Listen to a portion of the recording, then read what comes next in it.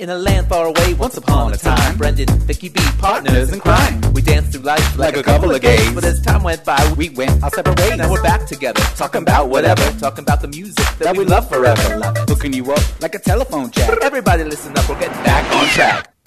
Ho, ho, ho, this is Brendan. And this is Miss Vicky, and you're listening to Back on Track, where we give you 100% LGBT big ol' gay wholesale mixtape realness, bottled and packaged for your listening enjoyment. Bottled and packaged for the holidays. For the holidays, I know, Christmas wraps, girl. This is our holiday spectacular. It's that time of year again. Yes, it's probably one of my favorite times of year. Yeah, is it? Do you like it? I do. I have there's a whole lot of emotions and memories sort of swirling around this time. I know. It's been a really big challenge for me, I have to say, putting this episode together, and we'll talk about it.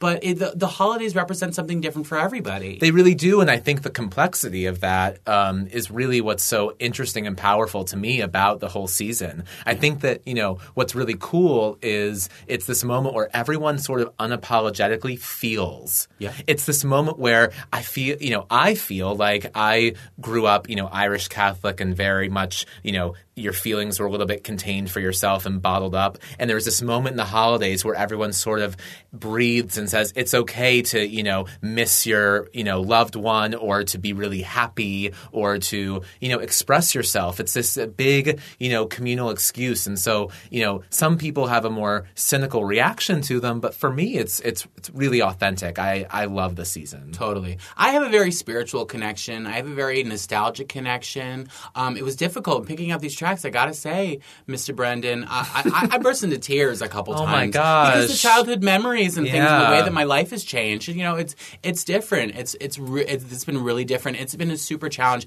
I thank you for putting me to the test for having us do this. Well, you know what? We've been talking about celebrating nostalgia throughout this whole process, and really nothing has more cultural nostalgia than the holidays. It really, to your point, brings together a lot of the trials and a lot of the difficulties that people may have had growing up, but then also a lot of the joy. I mean, really tapping into that joy is for me what's always so rewarding. I mean, I know we're going to talk so much about a whole host of memories and things, but one question I had for you is what's the one thing you can remember giving this season that really just that came right back to you? You were able to give something and immediately felt the sort of connection and reward of that. Sure. I guess maybe doing the Nutcracker at a local, Pennsylvania ballet dance studio with a friend of mine. I just went in and sort of did it. I was a kid who could dance, who could do backflips and things like that, so I wound up doing the Russian dance. Mm-hmm. It was my first time ever legitimately performing in like an actual real ballet, and I wound up getting really close to the owner of the studio and the kids. They were all so excited to have me and thought I was some sort of adult superstar, and everybody seemed so happy to have me, and it was like, wow, all this for nothing. Like I went and gave my what I felt I knew about dance, and I got all of this love and energy back from the kids, and it was so great. What about you? Love that. What about you? My favorite giving wise has to be probably 5 or 6 years ago.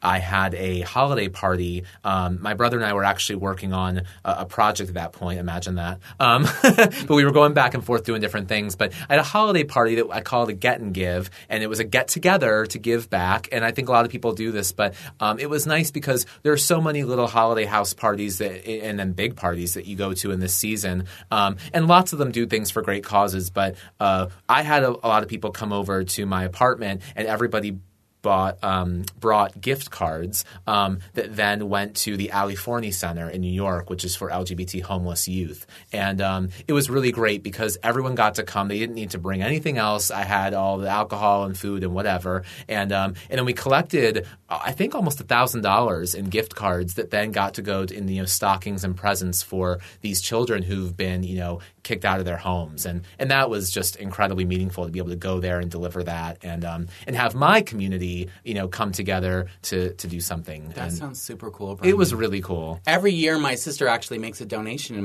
my name to Ali Forney, and I ask her not to buy me Christmas presents. Yeah. I've been really sort of out of it with all of the physical gift giving. Yeah. And that was something like, okay, well, if you want to get me something, if you want to do something, like let's engage in that spirit of the holidays, and let's do that. I'll say, I mean, there is something for me as I've gotten older. For me, as I completely agree, it's much less about the actual things. I will say though that nostalgic sentimentality. There is something for me about Christmas morning that is a really cherished time for me because I grew up with a lot of things going on, some instability, and that was always a moment where everything came together and felt peaceful. So it really is hugely important to me, and I've gotten to a point where there is something powerful about just the magic of seeing a whole bunch of, presents under a tree. The funny part for me is they can all be empty boxes. I just like all of us getting together and sort of seeing this moment happen and then just getting to sit together, have coffee, unwrap things. But literally, if it was just tissue paper, I'd be equally happy. It's really about spending the morning together and having that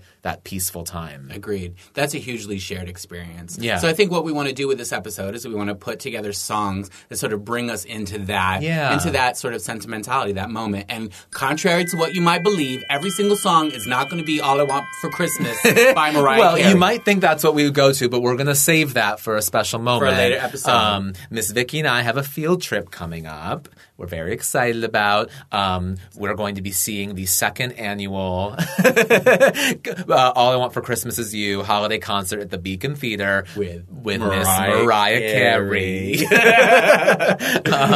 And pleasure. it's going to be a hot mess as per usual. But you know what else? This holiday for her is her love for it is very authentic. Mm-hmm. It's not a put on, and to be able to see someone just enjoy that moment is a riot. Yeah. So I want you to enjoy your moment. Yeah. Okay? Well, I'll be the Scrooge to your Bob Cratchit. Oh, I'll be the anybody's Grinch. Cratchit. I'll be your Grinch to your Cindy Lou Who. So go ahead, give me your Christmas moment. All right, I'm going to dial it back, and we're going to start with an oldie. This goes all the way back to 1944. What's really interesting is so many of what we consider holiday classics today really come from that mid-20th century moment. There was just a lot of prolific songwriting going on. You had movies coming into play, and so a lot of these songs just were able to carry forth across the country and the world very quickly in a way that they hadn't been able to do previously. So the first song on the list is Have Yourself a Merry Little Christmas by Judy Garland. Hang a shining star upon the highest bough, and have yourselves a merry little Christmas. Now. Oh my God, Judy Garland, the quintessential Christmas classic this time. Yes, from Meet Me in St. Louis, 1944. Frank Sinatra also covered it, but Judy's version is the one that, really resonates with me. So, the song was, written for the film. And actually, to talk about what we were introducing today's episode with, it was, I don't know, have you seen Meet Me in St. Louis? I haven't seen it. Okay, so the track in its inception was actually very sad. It's about, a dad and the family is leaving for a job to go to New York and leaving the family. And the original way this song was written was really depressing. And actually, when Judy and her team were presented with the song, they were all said, absolutely not. It was just, it was like just completely depressing. So the song still has that, you can hear in the melody, the melancholy feel going on. But there's a little bit more hope in the lyric that, future thinking that right now we're in a little bit of a tough spot, but next year things will be okay. And linking into that current melancholy to the future hope is, I think, what a lot of Christmas songs end up being about. Totally. I'm addicted to that twinge of sad, Yeah. in And that permeates song. across so many of the songs we're going to talk about. Sure. I mean, Judy Garland, holy crap. I feel like she's like, for our generation, she's like every gay man's grandma who passed away before we were born. But we've always heard about how like elegant and eccentric she was, and she's like this sort of like legend for us. Absolutely. You know what I mean? That we have this sort of like idea of what she represented. You know what I mean? The Stonewall riots started on the day that she died. Isn't that right? That is right. She, a lot of people imagine that, that gay men specifically are connected to her because of the tragedy of her life, but that's really not the case, I don't think. The connection to Judy is about perseverance and honesty. She was a voice that could really pierce through and connect, and I think that, people relate to her because they want to champion really great talent. And when you see someone who's struggling, but you can recognize in them the strength of their spirit, you want to root for them and have them succeed. And that's what I see in Judy. Yeah. Well, that's one of the reasons why you and I like Mariah. Exactly. It's the exact same thing, actually, which is why this is the perfect way to start this episode. And one of the other, great things about Judy is she had, the Judy Garland show for one season. I don't know how familiar you are with that show. Slightly. I remember watching a DVD. A roommate of mine in college had it. And yeah. So the show was only one season. It was in the 60s. It was in a moment where she was really not in a great place in the public eye. She had sort of drifted a little. People had asked her to be on TV for years, and she'd always resisted. But she, in this moment decided that's what she needed to do. And of course, unfortunately, it was, exactly what you would expect from a Judy, situation. It was a lot of drama, different producers in and out within just the span of one season. But there were these gems of episodes, and one of the classics is the Christmas special that they put out, and it was on a recreated it was a set that was a recreation of their LA home, and in that episode you have Liza Minnelli, Lorna Luft, and Joey Luft, and then Mel Torme is there. She sings this song, and it's one of my favorites that I watch every year at Christmas. It's really touching. That's cool. Yeah, we do experience a lot of our sort of Christmas experience through the television, and also through like what you were saying about Meet Me in St. Louis, through the movies. We're introduced to a lot of these songs through the movies, and I've noticed as I was going through our selections, a lot of our selections do happen to be also from movies. Yes. Can I start mine? Mm-hmm. So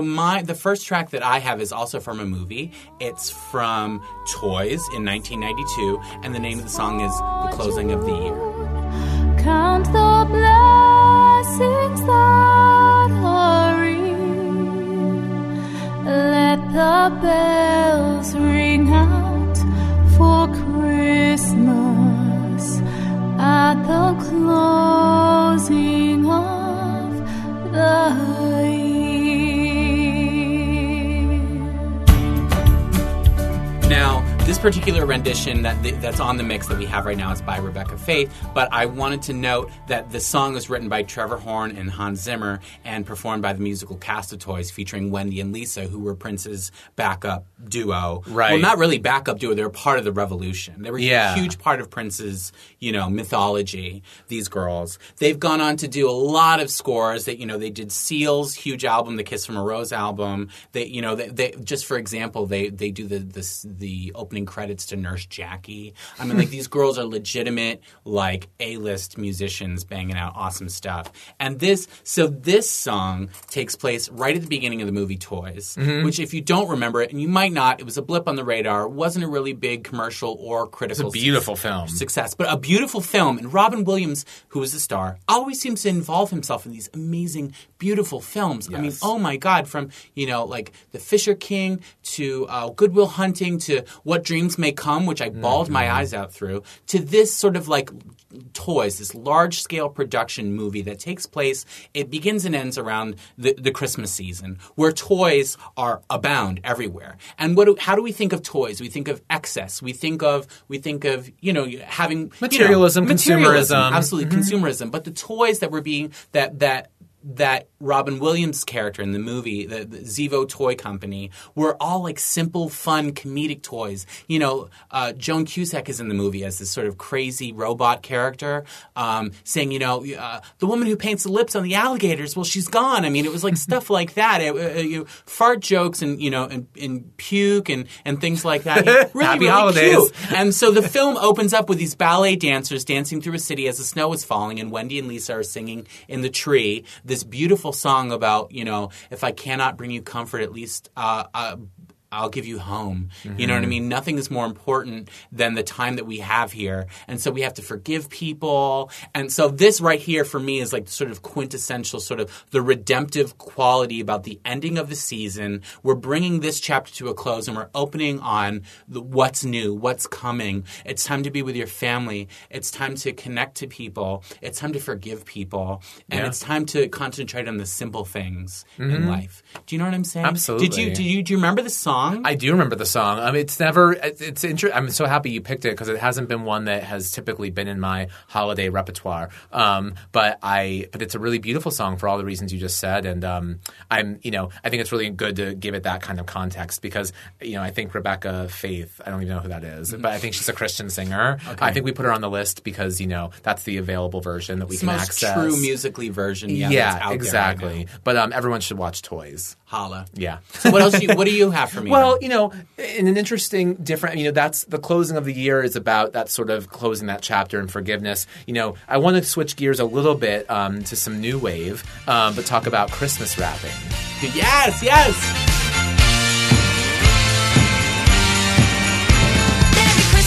Merry Christmas, couldn't miss this one this year. Merry Christmas, couldn't miss this one this year. Merry Christmas, couldn't miss this one this year.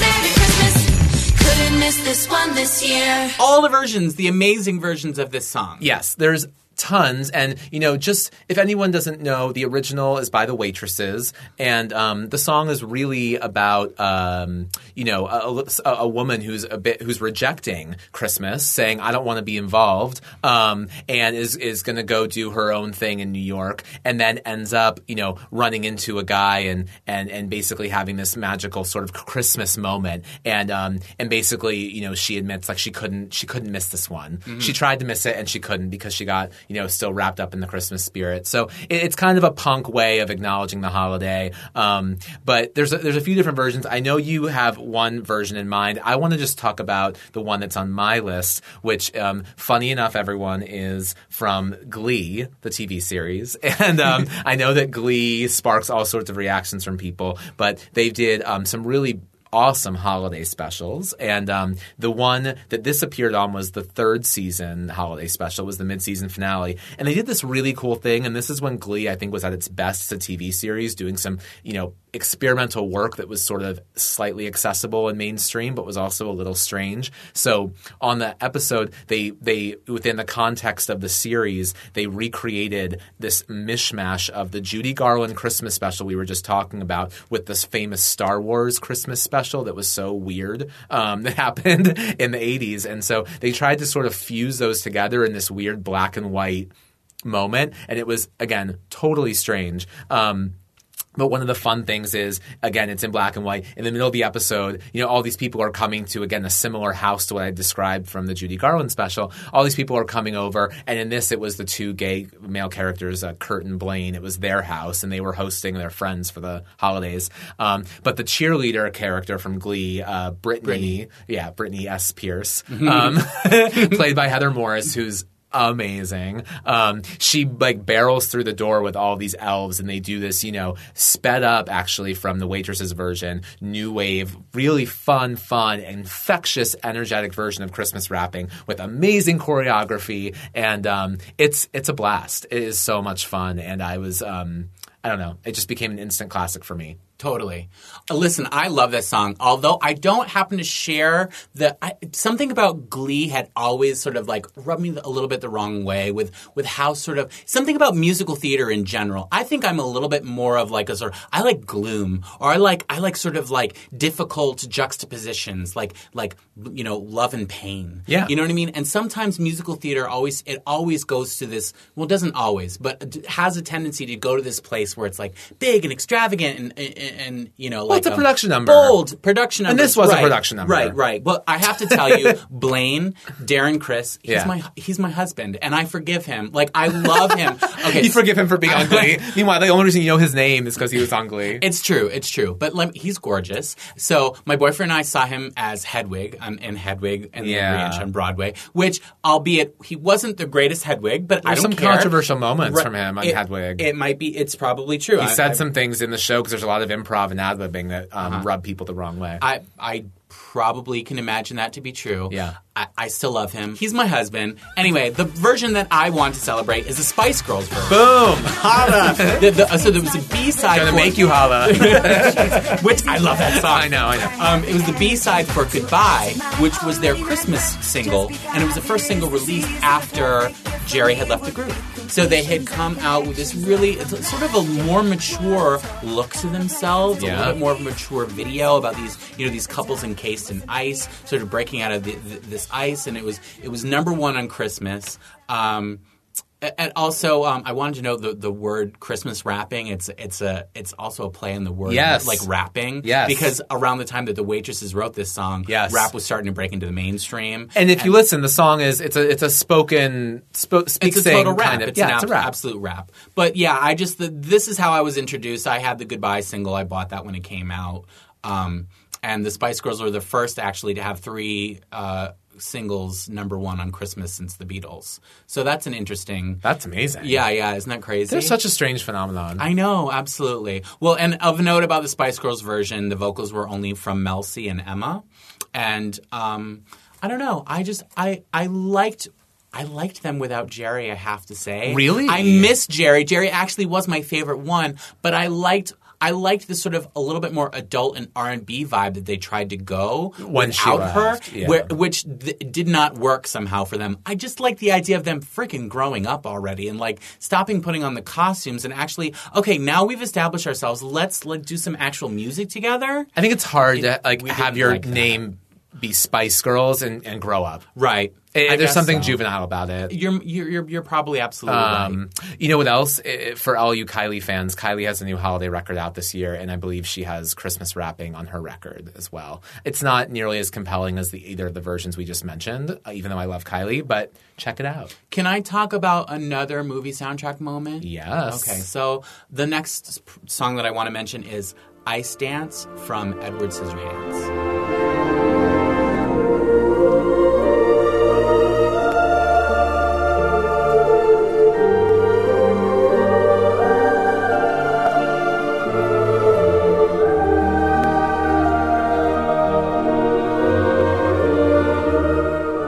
So this song, Ice Dance, by Danny Elfman from the movie Edward Scissorhands, the 1990 film Tim Burton directed, starring Johnny Depp, Winona Ryder, and then also of mentioned Diane, was it Wiest or Weist? I think Diane Wiest. Wiest, Alan Arkin, and Vincent Price. And also, there's a 2005 ballet based on the movie by Matthew Bourne. It started in London. It toured all over the place. This story ended at Christmas. It climaxed at Christmas. And the song that I've included, this is when Edward is carving the angel out of the snow and Kim comes outside to dance. And it's presumably a Florida town. This was shot outside of Tampa. So it's probably not something that they see quite often. Right. It's a Florida suburban Americana town. And she's dancing in snow for the first time. And it's this gentle twinkling music of like this girl's first experience with snow. And also like, it's about, so this movie, to me, it's another sort of like a deep Christmas moment where it's a troubled character, like an incomplete dark figure who's capable of just indescribable beauty. He uses the sort of like dangerous knives that he's been given, the tools that he's been given to create figures, works of such delicate beauty. The hedge designs that he does, the hair designs, the dogs and things like that. He's cutting their hair, so you can tell that he's capable of such sensitivity and such beauty. But he has a difficult exterior to deal with. And there's one girl, Kim, who's afraid of him at first, but then comes to love him. And even in his act of creating this beautiful snow angel for her around the holidays, they're about to have the Christmas party, and it turns out the whole town isn't going to come because of recent incidents where he's gotten into a little bit of trouble. Right. He accidentally swipes her hand and cuts her right at the very beginning, at the very end of the song. Yeah. So she's bleeding. So it's the idea of like, you even hurt the ones that you love. Yeah. That's like it's a really delicate, beautiful line. And that Tim Burton wrote this. Yeah. You know what I mean? Yeah. He wrote this and directed He wrote it. So the story. he's telling his story, like, There's metaphorically. a tragedy in it. A little bit. Yeah. Yeah, it's sort of like, this is what I do. This is who I am, and like, this is what I do. Yeah. And the delicate twinkles around the Christmas season. I don't know. This is what it was for me. Well, and Danny Elfman does an amazing job in so many of these films, but certainly in the moment you're talking about, it absolutely strikes these notes that are incredibly poignant. Yeah. Yeah, The absolutely. child choruses, like I said, the twinkles, the strings. There's so many delicate moments. Isn't it interesting, all those elements you just mentioned, how much we associate those with the holidays? I mean, sure. so many of them aren't necessarily historically connected to the holidays and aren't innately, except that we've now just tied that kind of choral sound or the kind of strings you're referencing. It just becomes this seasonal emotional connection. They become the audible manifestation of like emoting, like what you were talking about, where it's so it gets associated with the time of year where it is okay to be nostalgic, it is okay to be sentimental, and so it gets tied to Christmas. And it's interesting, like several of his movies, like Batman Returns, took place during Christmas. Like it's sort of like it's the time of year where things bubble to the surface. Well, it's you know what it is too? It's like the way there's just always a balance in the universe. When you have a moment where people are feeling incredible joy, the counter of that is some real deep melancholy and sadness, and I think that that's how the universe works a little. It's, when you go to those extremes, they both exist. I wonder, do you have any other sort of melancholy Christmas songs on I your list? wanted to talk about Merry Christmas, Darling by the Carpenters.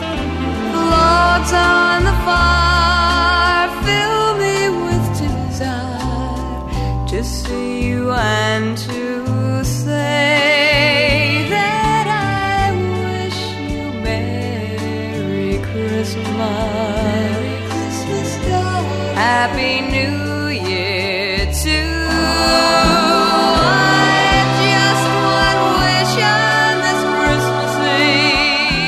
So, Merry Christmas, Darling is one of my all-time favorite Christmas songs. There's something so raw and pure about Karen Carpenter's voice. And, I don't, know if everyone is familiar with Karen Carpenter's story, but, in a nutshell, in a Christmas nutshell, she... It's not funny. She had a lot of struggles, and she was another one of those people that we often talk about who had a real, true, rich talent, but it was really plagued with a lot of internal demons and a lot of struggles. And she suffered from anorexia and depression, and she ultimately passed away at a very young age, which is just horrible. It's a horrible loss. But this song, you can hear the anguish in her vocal, and I think there's a few different versions that she sings that are sort of floating out there in the world, but there is but in all of them you can hear the purity in her voice around the longing for that connection, and gosh, I don't know, that kind of sadness just hits me right in my core. Yeah. I don't think you can talk about Karen Carpenter. I don't think anybody talks about Karen Carpenter without mentioning the sort of like the wholesomeness and, like you said, the purity of her voice. You can't – it's like it's inescapable. It's exactly – that's exactly what she's about. And at the same time, on the other side of it, the tragedy, which gives a new depth. It like is a whole nother coloring to the songs that she participated in that happened before it happened, but now you go back and listen to them and you consider all of that. And it gives it a whole nother layer. There's a whole nother like read between the lines thing going on. Absolutely. This song specifically, you're hearing her describe the setting and everything's sort of in the right place. The fireplace is going and, there's snow and this, that. And but the person isn't there. The person you love just isn't there. And there's this, tying it back to what we were talking about before, there's this hope that, maybe next year it'll be different, but it's not right now. And that kind of longing connection, I think there's I think the video I've seen for it, it might just be capturing a televised performance. I don't really remember now, but I remember she's sort of gazing out the window in a snowy, wooded area, and sort of inside waiting for that person, and that waiting and that longing. Oh my God! It's enough to make me just crawl under my covers. That's another whiteboard moment for like must-have Christmas songs. Like, you're waiting for somebody to come back because you missed them. That goes up there. Absolutely. Yeah, I mean. I grew up. My mom played Karen Carpenter records, the Carpenters records, all through my childhood, and my mom sang along. So a lot of the songs that I have here are sort of remembering the tradition of me singing with my mom, singing with my family, and and just like the Carpenters, Karen and Richard Carpenter, because they're of the same lineage, they're of the same heritage, when they sing together, the bouncing of their vocal cords off each other, it's so beautiful, and the oohs and the ahs that are all there in their signature sound in every song that they've done.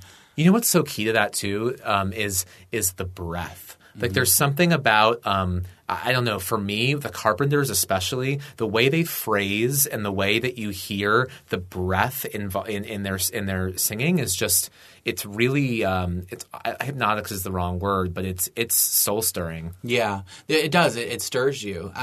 Can I talk about another song? Yeah.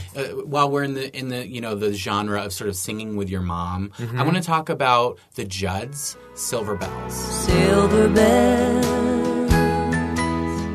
Silver bells, it's Christmas time in the city. Ring-a-ling, hear them ring. The Judds. The Judds, yes ma'am. So the legendary mother-daughter duo singing this classic Christmas song. It's from the album Christmas Time with the Judds. It was released in 1987. It was their Christmas single. It went number 68 on country from their first Christmas album. But it originally, like you said, it was in this sort of mid-century period, 1951. Bing Crosby and Carol Richards were the first people to sing it. And then Bob Hope and Marilyn Maxwell brought it to the film, as you mentioned, how most Christmas songs became popular. The Lemon Drop Kid is the name of the film. Mm-hmm. I didn't know any of this. 1987, I was 4 years old. My mom, we had a Christmas tape from the gas station. You know what I mean? And this became like our soundtrack, one of our soundtracks to Christmas.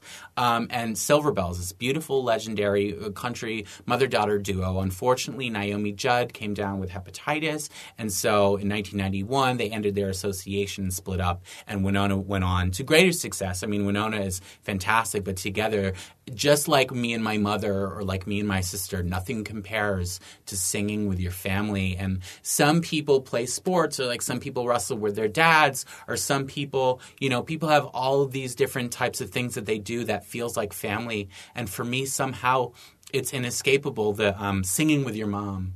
Yeah. My mom sang to me to make me feel better when I was hurt or when I was trying to go to sleep. She would hum to me, and it's one of the things that I still do for myself to this day to soothe myself and make me feel better.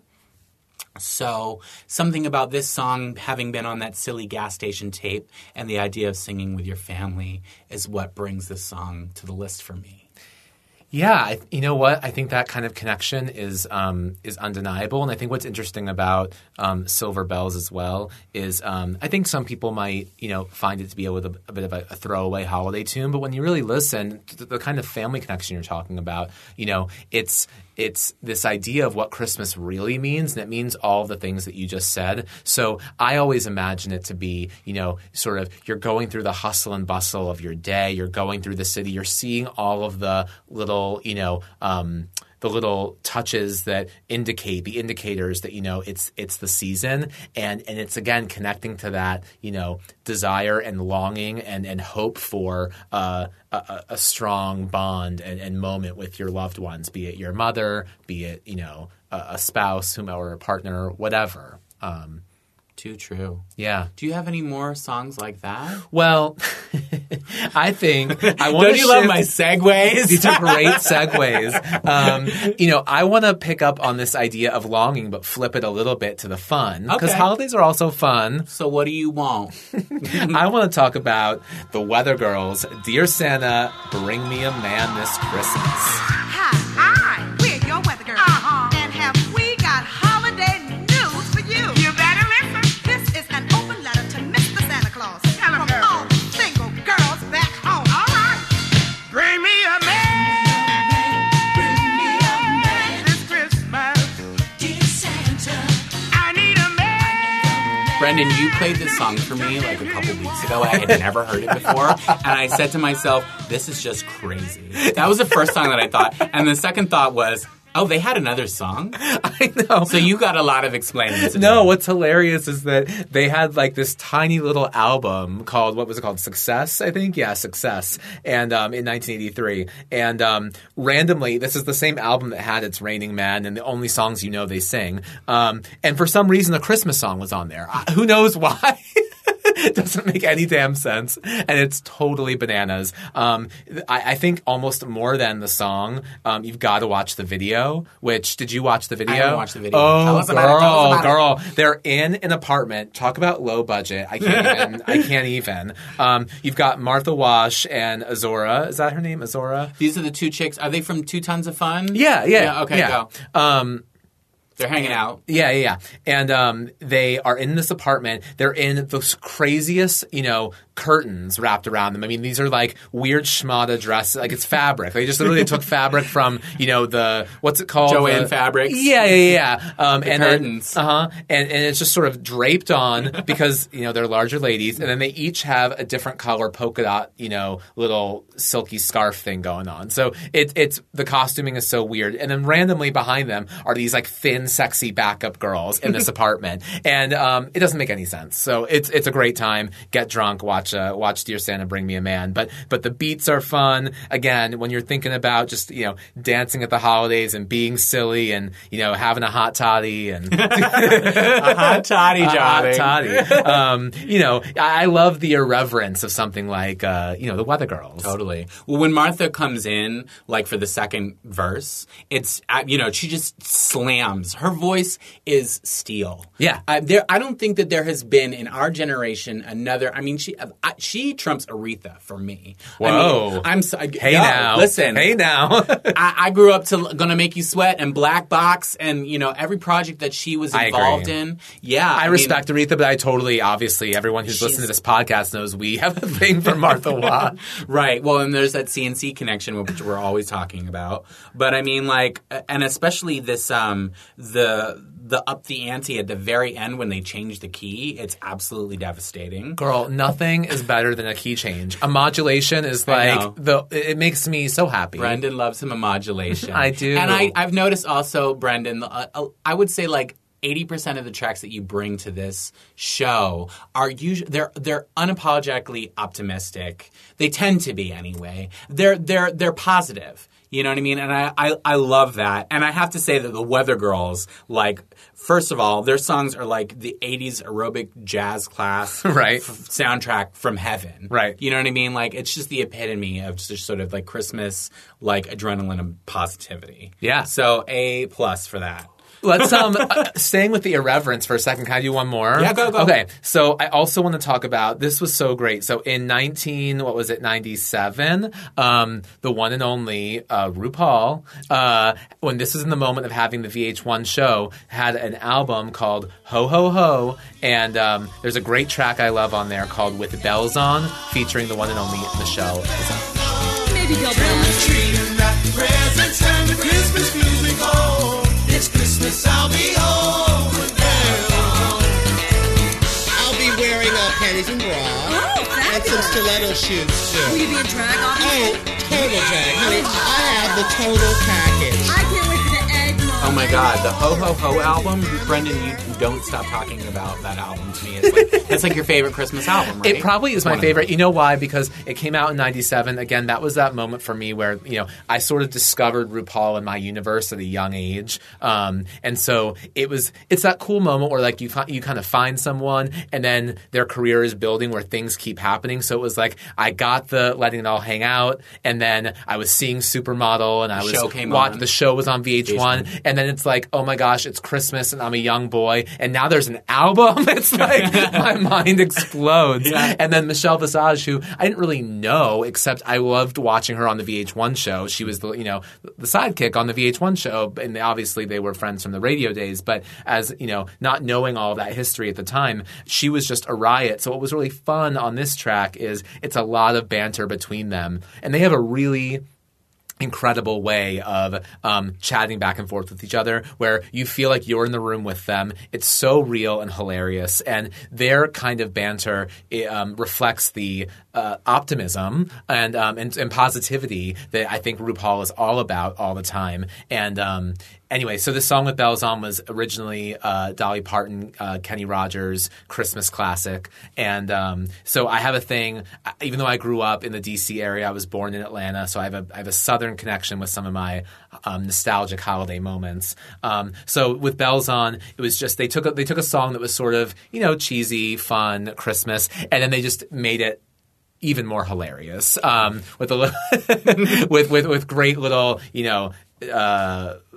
jives back and forth. And yeah. Well, okay, so there's so many things that I want to say. First of all, like, I agree. Ru and Michelle are like the ultimate dynamic duo, and I can imagine them being your Bert and Ernie, basically, like growing up. Yes. And I would totally like my question that I have, like at the bottom of my notes on this is like, Brendan, what is with all the country references for your Christmas stuff? And now I sort of get it. Like, now I understand it.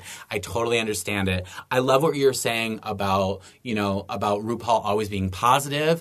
I feel like he's an icon, whether he accepts it or not, of the LGBT community. Absolutely. And I love that the opening of this number is like him opening the door and he's inviting people in. I think, is it Michelle that he's inviting in? Is like, put your coat over here. I want to start singing the song. It's sort of like... And then all of a sudden there's like a choir. And then there's a choir. Right.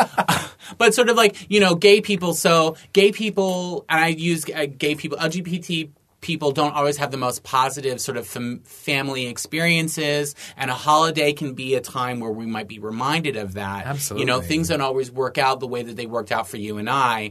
A lot of people have had to create their own families. Make their own family. Yeah. I forget who the famous person is. Oh, I should know this. I'm going to hate that I don't know this. But there's that famous saying around, you have your biological family, then you have your logical family. It's true. Anyway. It's true. Well, and you can tell that Ru has a really, really strong logical family. Yes. And Michelle is absolutely at right on his right-hand side in terms of them really bouncing off each other and knowing each other. And again, you feel like you're in the room with them, which is so much fun. Mm-hmm. Yeah, and those interjections that you were talking about harken back to the call and response of his first hit, Supermodel. And I want to know if you remember the song. Do you remember his rendition of Santa Baby? Of course. Where he played Cornisha. Do you remember Cornisha? Yes. Okay, so that's from the RuPaul show days yes. where I used to love that show, and I used to love when he would come out as Cornisha with his tooth blacked out and the black wig. And I'm like, I've been wanting her to come back. I feel like, especially with his recent explosion that he's had, where he's everywhere now. It's like, why bring back Cornisha? Oh my God, with the girl I thought you knew. I know. And the terrible big gigantic headband and oh man, I loved Cornisha. Yeah. I miss her. Yeah, he's sort of in just one sort of mode right now, it feels like. It's true. Yeah. Well, it's funny that you talk about RuPaul, because you also I've noticed that you also have another song on your list with a woman that reminds me of RuPaul. Who's Can that? you guess who I'm talking about? Oh my God. Miss Vanessa Williams. Oh my gosh. So the one I have on here is randomly Vanessa Williams doing Do You Hear What I Hear / The Little Drummer Girl. Do you hear what I hear? A child sleeping in the night. He will bring us goodness and light. So this track was from Starbright. Now, I don't know. I think what would happen when I was a kid was, because I've always loved Christmas, is I would go to Sam Goody, and I think at Christmas time they would like pull out all, they'd feature the new ones, and there'd be some, bin with all of the holiday music, and I would always shuffle through that. But at whatever moment, somehow the Starbright CD entered my universe. And I didn't really even, I didn't know the Vanessa Williams scandal. I just knew there was an angelic, beautiful figure on the cover, and it had stars on it, and she sounded gorgeous. And I played the hell out of that CD. But this, I think, was the first track on the album. I could be wrong about that, but it ended up becoming a hugely successful album for Vanessa. It was nominated for a Grammy, and it sold, I think, over 500,000 copies, and I think this song actually became the most played holiday record of 1996. Oh, wow. Yeah. So apparently my tastes were Right mainstream. Go to hell, Brandon. Conventional. Womp womp. But it's a really beautiful song. Vanessa is another one of those. I think she's actually hitting her moment now. It's kind of nice to see how her acting career has been rounded out. She finally got that apology from the Miss America folks this year for having to, what's the word? Defrock. Resign. Yeah. Yeah, defrock. Step down. No, and I feel like she's... Coco Montrese moment. Coco Montrese. But she... Or should I say Alyssa Edwards moment? Right. That makes more sense. Coco got to rise with Alyssa Edwards, demise. Anywho... But Vanessa, I feel is finally sort of being respected for, everything that she brings to the table. But she's a phenomenal singer. And around this year as well, around the time this came out, she had a TV special associated with the Starbright album that was just gorgeous. I mean, the gowns and the sort of smoothness of her voice, heaven. It's really funny. It's so funny that there's such a Vanessa Williams and RuPaul occupy the same space in my mind. They're almost interchangeable visual beings for me. Well, I feel like Ru channels her. Definitely. Well, I think and I think Ru is trying to be the counterpoint to Vanessa, giving everyone a Vanessa image, yeah, and then inserting little the crazy bleached hair and the hot pink dress, and provoking a little, yeah, using it to provoke. He's a huge fan of her. Yeah. I remember reading his blog back in the day that he was going on a scavenger hunt looking for the Running Back to You maxi single with this remix that he was trying to find. And I just, at that moment, I totally related to RuPaul. That's totally who I am. I want that frickin' remix from 1992 and I'm going to find it.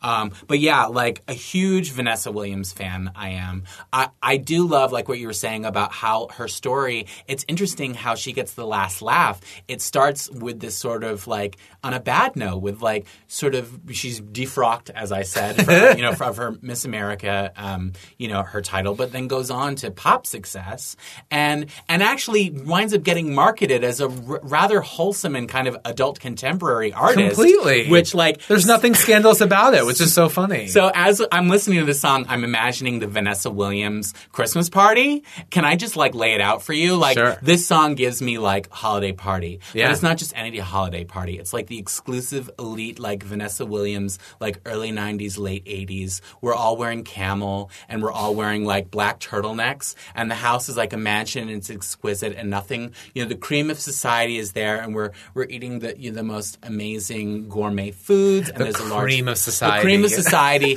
and everything is vertical blinds. Oh my God. Speaking of which, well, wait, my own Vanessa Williams party that was going on in my house, we did have vertical blinds. But imagine Brendan in little tight sweatpants and a tank top choreographing improv to this song. That was my Christmas every year. Well, speaking of dancing, yeah, and speaking of the holidays, yeah, one of my top picks is from The Nutcracker, Tchaikovsky's The Nutcracker. I've heard of it. Perhaps you've heard of it. We're giving the children culture this evening. My track is the Arabian Coffee Dance.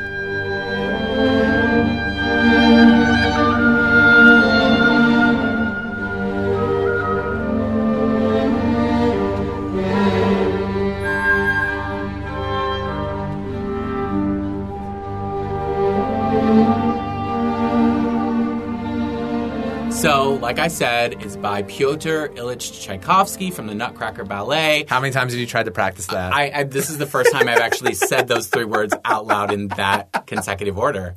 So I don't know, like, you can rate me. Keep going.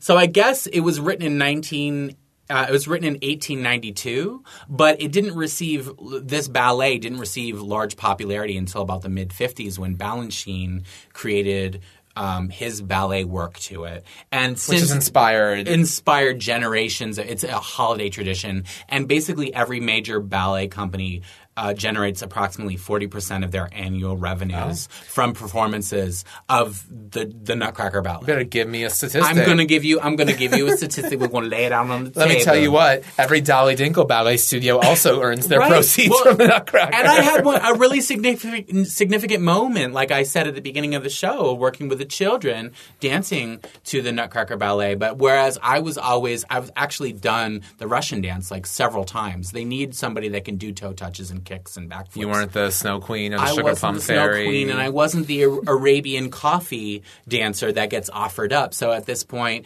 the Prince and Clara have traveled back to the land of sweets, and they've defeated the Mouse King, and these are the gifts that are being offered. It's basically like a divertissement. And for those people that don't know, that's like the parts of ballets where they sort of divert from the normal plot and bring in a little bit of a comic element or something, a flowery sort of aside, a B plot, so they present, the tea and candy canes and Arabian coffee. So this is occasionally it'll be a soloist of sort of exotic movements, or it'll be a beautiful pas de deux where there's interesting lifts and I've actually seen it as a quartet where it's a pas de deux with a person on either side, and the girl gets passed along. And there's so many. I think it was the Moscow Ballet that I saw an amazing duet with all kinds of contortionist elements to it. It's usually Arabic, but it's slow. It's haunting. It evokes the part of Christmas and the season that I connect to, which is this sort of ethereal element to it, this otherworldliness, which goes back to my sort of pseudo-Catholic raising, which you talk about as well, Irish Catholic. The Catholic side of my family is actually French. I don't know anything about French Catholicism or whatever, but it doesn't matter. It's neither here nor there. But we were raised with a sort of like a fear of God and innate spirituality, a mysticism about the time having to do with the birth of the Savior and yada yada yada. So it's a time where we're contemplating our mortality. It's a time where we're thinking about miracles and the spiritual power that we all have. And so this is sort of that mysterious sort of like glow on the snow of the ground type of instrumental musical track that evokes the season for me. I don't know how you feel about it. Well, I think you're spot on as far as the way this music has really now defines and captures the season. I think I'm a bad dancer because I got to be honest.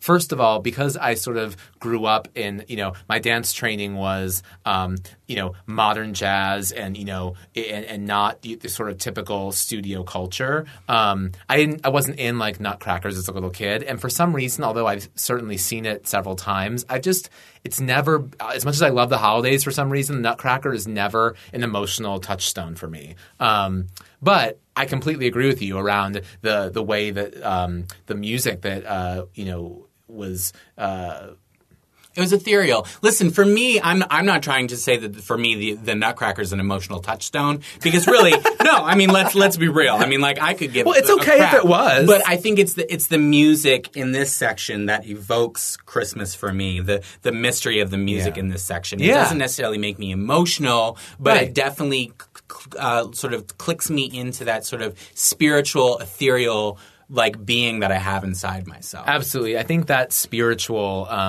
That mysterious component is certainly a part of it, that miracle that you're speaking of. And there is such a history with this holiday, obviously, and even the way it's like blended together with, pagan traditions and then other, world religions that all have similar winter festivals or celebrations that have sort of converged around, what we in the West, typically celebrate Christmas. And I say that even if you're not, technically Christian, because so many of my, friends who are either non-practicing anything or who may be, Jewish or of other faiths. A lot of them still celebrate Christmas or long to. I mean, I can't tell you how many times my friends who didn't grow up with Christmas decorate their apartments. I mean, Totally. And you know why? Because it's not really about it's really about the season and that magic miracle that we're talking about and that connecting point. One thing, can I do something about the history too? So I think this is really interesting. I wasn't as familiar with this before, but this is a little bit of a random one. But there's this old Latin carol called Gaudete, and Erasure, one of my favorites that we've talked about before, put out a winter album called Snow Globe, and this was the lead single, Gaudete.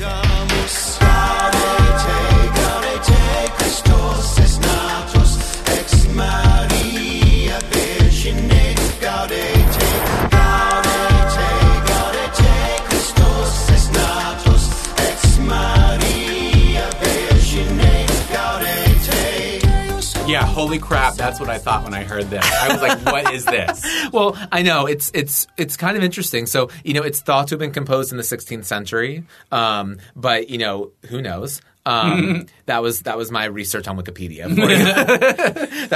Which is like the Bible. The Bible for Back on Track, let's face it. It's true. I think for everyone, let's be real. No, but what's really interesting about this is so Erasure, decided to do their take on a holiday album. They didn't want to do any of the conventional Christmas tunes that they feel like have been covered a million times. And they wanted to specifically take on a darker look at the holiday season, a sadder look, a bleaker look. There's even a song I think called The Bleak Winter or something like that. So it's some covers, but a lot of original music as well. Gaudete is obviously an old carol, but what's interesting about it is this sort of version was inspired by an electric folk group called Steel Eye Span that actually did this in the 70s in the UK. It was a smash on Top of the Pops. It was a whole thing. And I think it's one of the few acapella. It was on acapella, I think, with some other sort of electronic stuff going on. But so this is sort of Erasure's take on that. So it's not, completely original to them, but there's something that's really not obvious about it being a holiday tune. But I love the mix of the modernity with that classic Latin, chanting. Totally. Well, when I heard this, I was like, okay, this is like the German porn Robert Mapplethorpe, Tom Finland lover, Christmas dungeon theme music. You know what I mean? Yes. And it's celebratory, but it's still, like you mentioned, it bears the weight and the seriousness, almost like connected of like the difficulty that the gays had. The gays, I use the gays generally. The gays. The gays, I love the gays, going through the 80s and 90s, like that experience that we had with the difficulty with AIDS and the, the social, like the exclusion that we experienced because of the stigma of that. And I feel that in this track. And I don't know if that was necessary. I mean, not necessary, but intent. But that's always a little bit of what I get when I listen to like bands like Erasure. Yeah. Well, that's the sense of time and place they're in, and that's certainly a part of what's inspired their work. And but again, that sort of that melding of something so historical with fun electronic music is just great. Yeah. All right. For one of my final ones, I wanted a little bit of another nod to my family and singing with my family.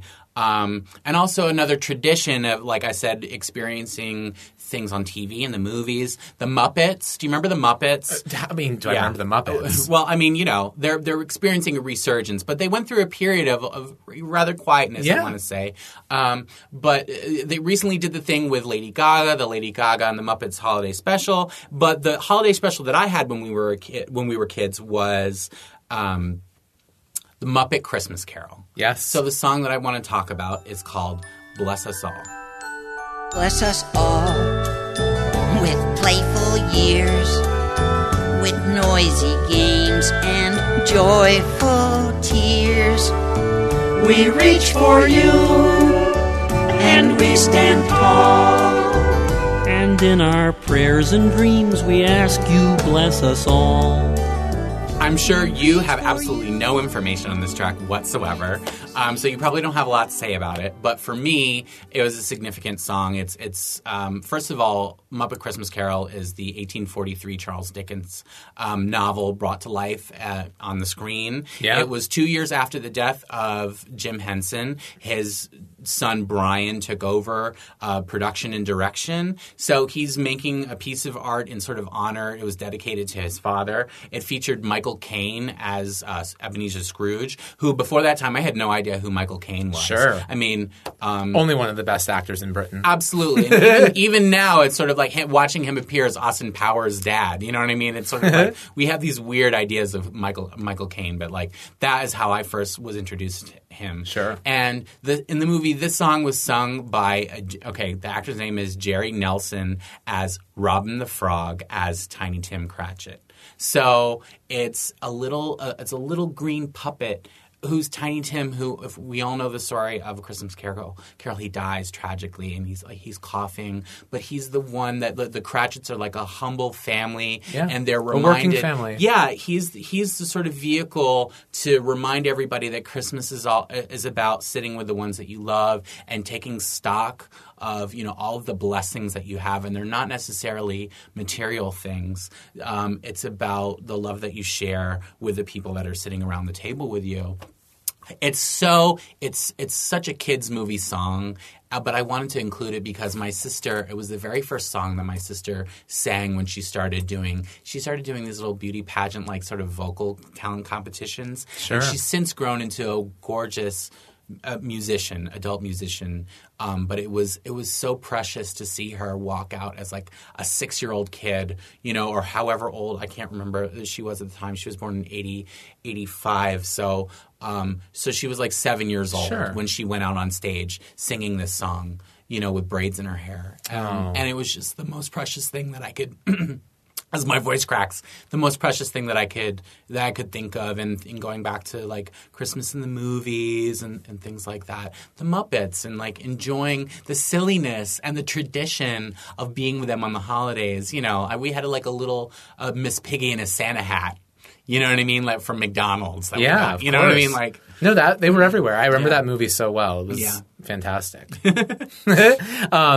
Can I do a couple quick hits? Go. So one thing I want to talk about is, how home is such a part of holiday music, this idea of home and this idea of place. And so many of the songs that I think about, have to do with sort of shout outs to your home and this sort of calling back to that. So I want to talk about a few of them real quick. The first one that meant a lot to me was Christmas in Dixie by Alabama.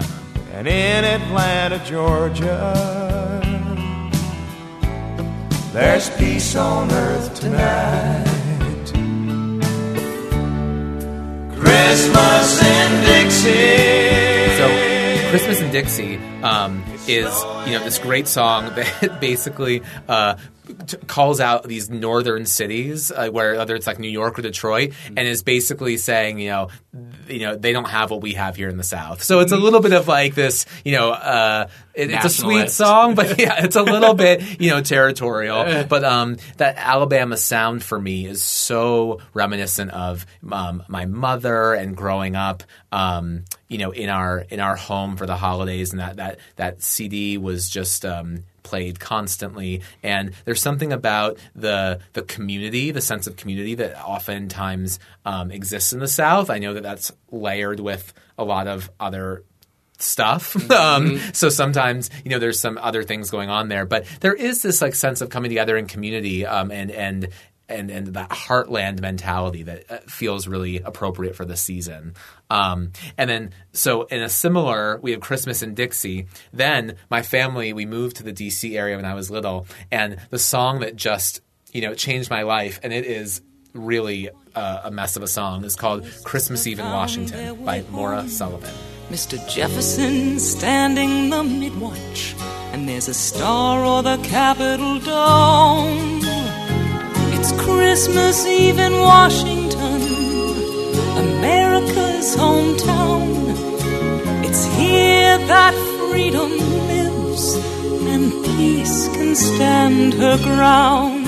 So for the Christmas season, WMZQ wanted to have a holiday track, and I think it was early 80s, and Maurice Sullivan was on morning radio there, and basically they decided to write a holiday song just for WMZQ, and it was basically just again name checking things around DC, chimney smoking in Georgetown, Hush over the Chesapeake Bay, and it's just calling out all of these sites. But as a kid, I remember driving every Christmas Eve, we would be downtown in D.C. and you'd see the Capitol and you'd see all these places. And I remember listening to it on the radio and seeing the Christmas trees and seeing all of these places come to life and feeling a part of something. Again, I think so much of the community and familial spirit of this holiday is about connection and feeling part of something. And so that was just such a special song for me, and I still to this day, like a little kid, play it every Christmas Eve when I'm in DC with my family. And then on a funnier note, the other one that is totally hilarious, and I moved, I traveled all around and then moved to New York, and there's this great song by the one and only my favorites, the Pointer Sisters, called Christmas in New York.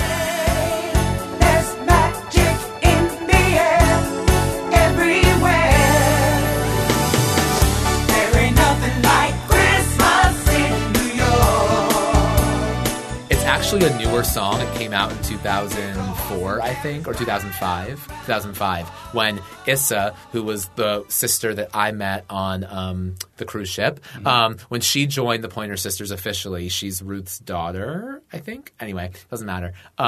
This is the only single they ever put out, was a random holiday song with a, whatever record label. But again, it's so cheesy. It's completely Pointer Sisters. And again, it's name checking, walking down Fifth Avenue, doing all the things in New York. And it's got, it came out in 2005, but it sounds like 1982. That's hilarious. Brendan, when I was looking at these tracks, it didn't, again, it always goes over Vicky's head. I didn't make the connection. I'm like, what's with all these Christmases and all these different places? You know what I mean? And then I was like, oh, okay, as you're describing, I'm like, oh, I see where he's going with that. And so, yeah, I have to say Alabama, and you had it connected to your mom. My mom also listened to Alabama a lot. Oh, yeah? I grew up listening to Alabama's greatest hits. So all of those songs, like My Home's in Alabama, oh my God, just so many. She and I, all of those songs. 40-Hour Week for a Living. Do you remember that? Oh my gosh. Yeah, so all of those. Wait, that song was in my Hershey Park show. Yeah, when you were on stage. I remember that. I remember to come and sit in the audience and rooting you on for that. And then, okay, so then moving on, Christmas in D.C., is that what it's called? It's called Christmas Eve in Washington. Christmas Eve in Washington. I remember listening to that with a little bit of a raised eyebrow. And, imagining that the current administration could come together on anything, especially like a holiday, as sort of like steeped in like emotion and controversy. Let's face it, these days as Christmas, so I was like, imagining everybody uniting under that song, and it made me chuckle a little bit. But that was a super cute track as I was listening to it. I mean, it's really not cute. Great. I thought it was okay. And then Christmas in New York with the Pointer Sisters, and I was like, here we go, Brendan and his Pointer Sisters. You introduced me to them largely, and I have to say I can't wait to get a mixtape from you of their stuff that you love. I can make that happen. Typical Pointer Sisters, and also another song that played like a typical like 1980s, early 90s Christmas special montage. People are shopping, everybody's getting makeovers, and it's got those musical hits and the synthesizers, sleigh bells as percussion, like the strong voices of those women. Although no shade, but this is a little shady, but always good for some shade. I do love them, but this did come out in 2005, and let's be real, their voices aren't what they were. And there is this moment in the song at the bridge where they go through a moment where they're they take it up, and it's a little breathy. It's a little weak. Well, oh well. What are you gonna do? So, because it's the holiday season, I'm feeling festive. I want to just do like one or two more. Can we do that? Mm-hmm, absolutely. Do you have one that you want to throw out? Should I go? I want to talk about the Chipmunk song. Oh my God.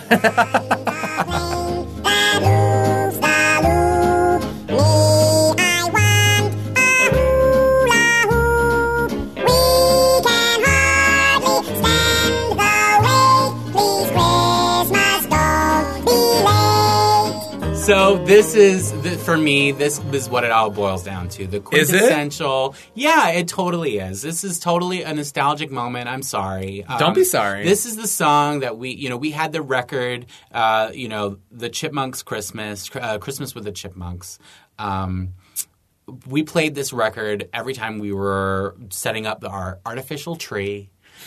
We never got a real tree, but it was a tradition to bring it down from the attic and set that damn thing up with the color tabbed, those wire things that you'd stick in the metal rod that would prick you. We had the artificial one too because my brother allegedly was allergic, which I allegedly. It's a good excuse not to have to do that damn shopping thing. Yeah, but you know what? Then you have to do with the artificial. You have to try and pull all the branches apart to fluff it out, and that was like the worst. You're either fluffing branches or you're vacuuming crap off the floor. I'll fluff a branch. Girl.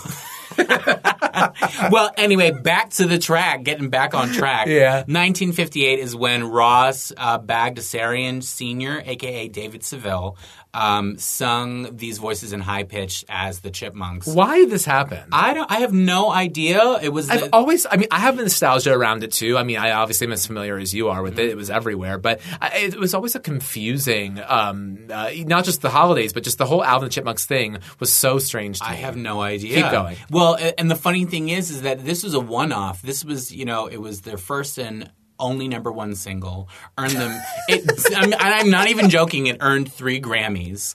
But they didn't. The whole Christmas with the Chipmunks thing wasn't really fully put together until 1961. So it was several years later.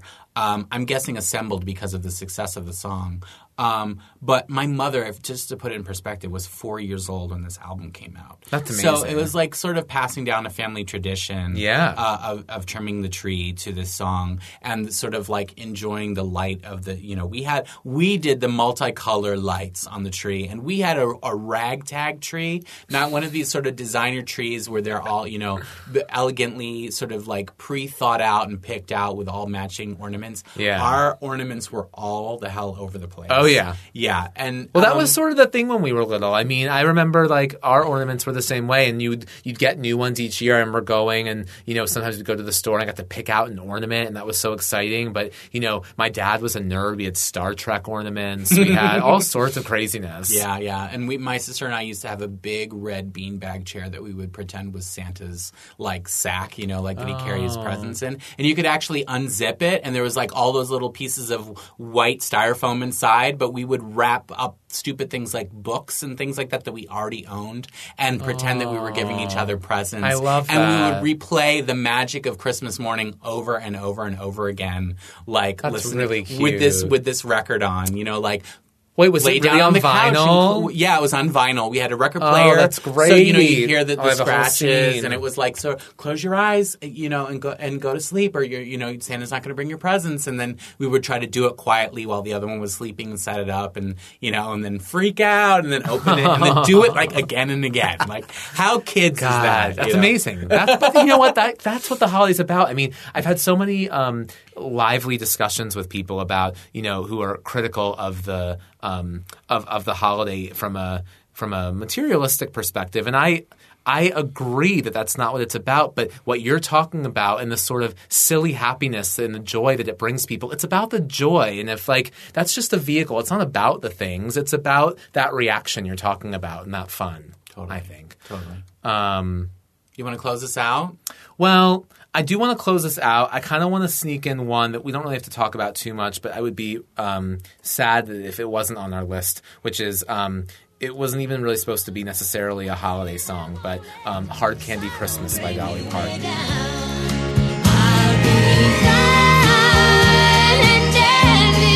Lord, it's like a hard candy Christmas.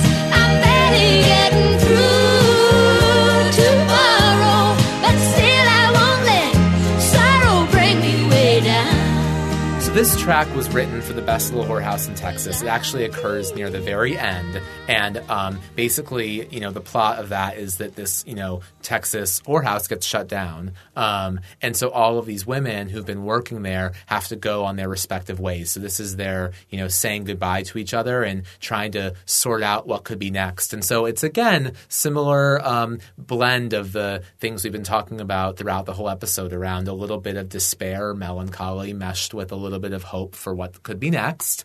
And there's just something so simple and clean and beautiful about it. Again, it sort of connects to that longing. But Dolly Parton was in the movie version, and so then she put it out as a single herself. And it reached number 8 on the country singles chart in 1982. And it's sort of become a Christmas classic, even though it's not specifically a holiday song. And it was on a Bob Hope special. And then, of course, linking back to RuPaul earlier, there's a great version of it on Ho Ho Ho, where, again, it's Michelle Visage and a couple other people, each taking turns with the verses, and it's really irreverent and kind of fun. So do you like this song? Yeah, to be honest, I remembered it from the Best Little Whorehouse movie, which I had just seen recently, and I liked hearing Dolly sing the whole thing herself. Yeah. It was really super great. And then also there's a thing I want to say about Dolly. There's a slight vibrato and like a trill to her voice. Oh, yeah. That always makes her sound like she's on the verge of bursting into tears. That sentiment right there, like the line, the point where we almost get to completely letting go, is such like a beautiful spot to write from, to resonate from, to have stuff pour out from. Oh yeah. And so it lends itself so well to the type of music and the type of stories that Dolly tells us. And even in this song specifically, you're hearing that exact you're hearing that exact quality that you're speaking about. And then lyrically, she's saying, I'll be fine and dandy. Yeah. God, there's something oh, my gosh. The sort of counterpoint of those lyrics with the quality of her voice and then sort of the sadness of the song is it's beautiful. Totally. So I do think it's time that we should wind down, and I wanted to save this for last. I think it was on both of our lists, but we need to close out with the really the one and only Darlene Love, Christmas Baby, Please Come Home.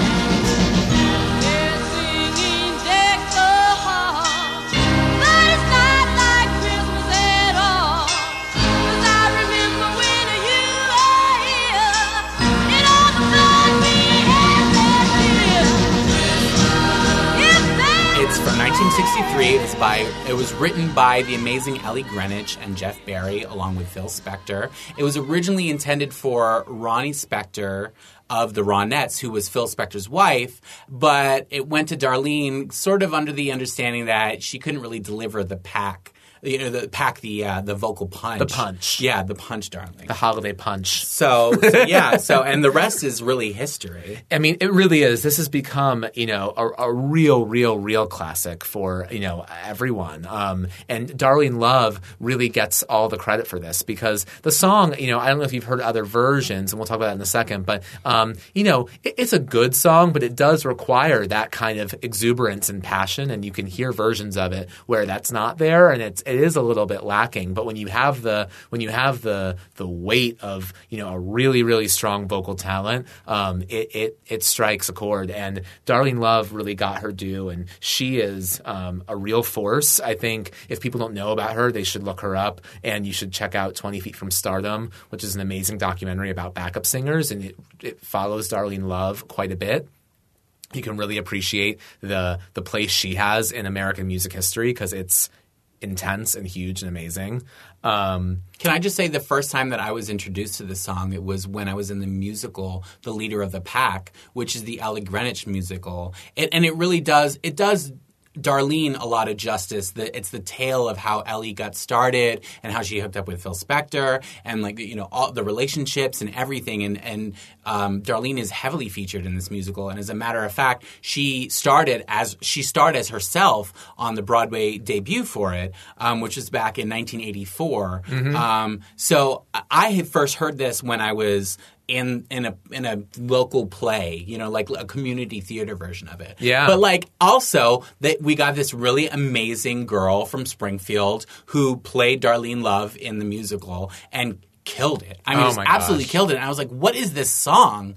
You know what I mean? And come to find out, it's been on Letterman literally every single year. Except for, I think there was like 07, the writer's strike, which they replayed the last year. Yeah. And then also of note about the David Letterman stuff is every single year there's the sax solo, and they come up with a new way of bringing the sax guy out to be able to do that like legendary sax solo. Yeah. I mean, that's such a piece of, pop Americana in history. Yeah. It's kind of sad that now Dave's gone. I mean, from TV. From TV, yeah. And I guess that moment's passed. Yeah. Well, on to new, bigger, and better moments. And, one of the most famous covers, that, as you were talking about, of this song is the Mariah Carey version from Merry Christmas. Yes, and you know what? 90s. Because of my age, I think the first version I heard was the Mariah Carey version. Yeah. So it was a delight to find out that it was actually a Darlene Love song when I was, a teen or whatnot. Well, that being said, you and I are about to strap ourselves in and go round 2 with Miss Carey at the Beacon Theater, and a little bit of foreshadowing. We've got a Mariah episode on deck that is going to knock your socks off. You are going to hear all about our reactions to this concert, and then really a full-on take on what we love about Ms. Carey. We're going to We're going to emancipate Mimi. Let her free. Bring your charm bracelets. Bring your charm bracelets. Oh my God, we're going to have a daydream, a fantasy. This has been really fun. It'll be a vision of love. If you like our show, be sure to subscribe on iTunes, Stitcher, or wherever podcasts are hot. And if you really like our show, we'd love a rating and a review. You can find us on Twitter at Back on Track Show, as well as Facebook, Instagram, and all of your favorite wastes of time. We love to hear from you. Don't forget to follow us on Spotify and check out all of our mixtape playlists. And if you're outraged that your favorite track didn't make the list, visit us at www.backontrackshow.com and let us have it. We'll tell you what we think, honey. All right, we're done. Peace.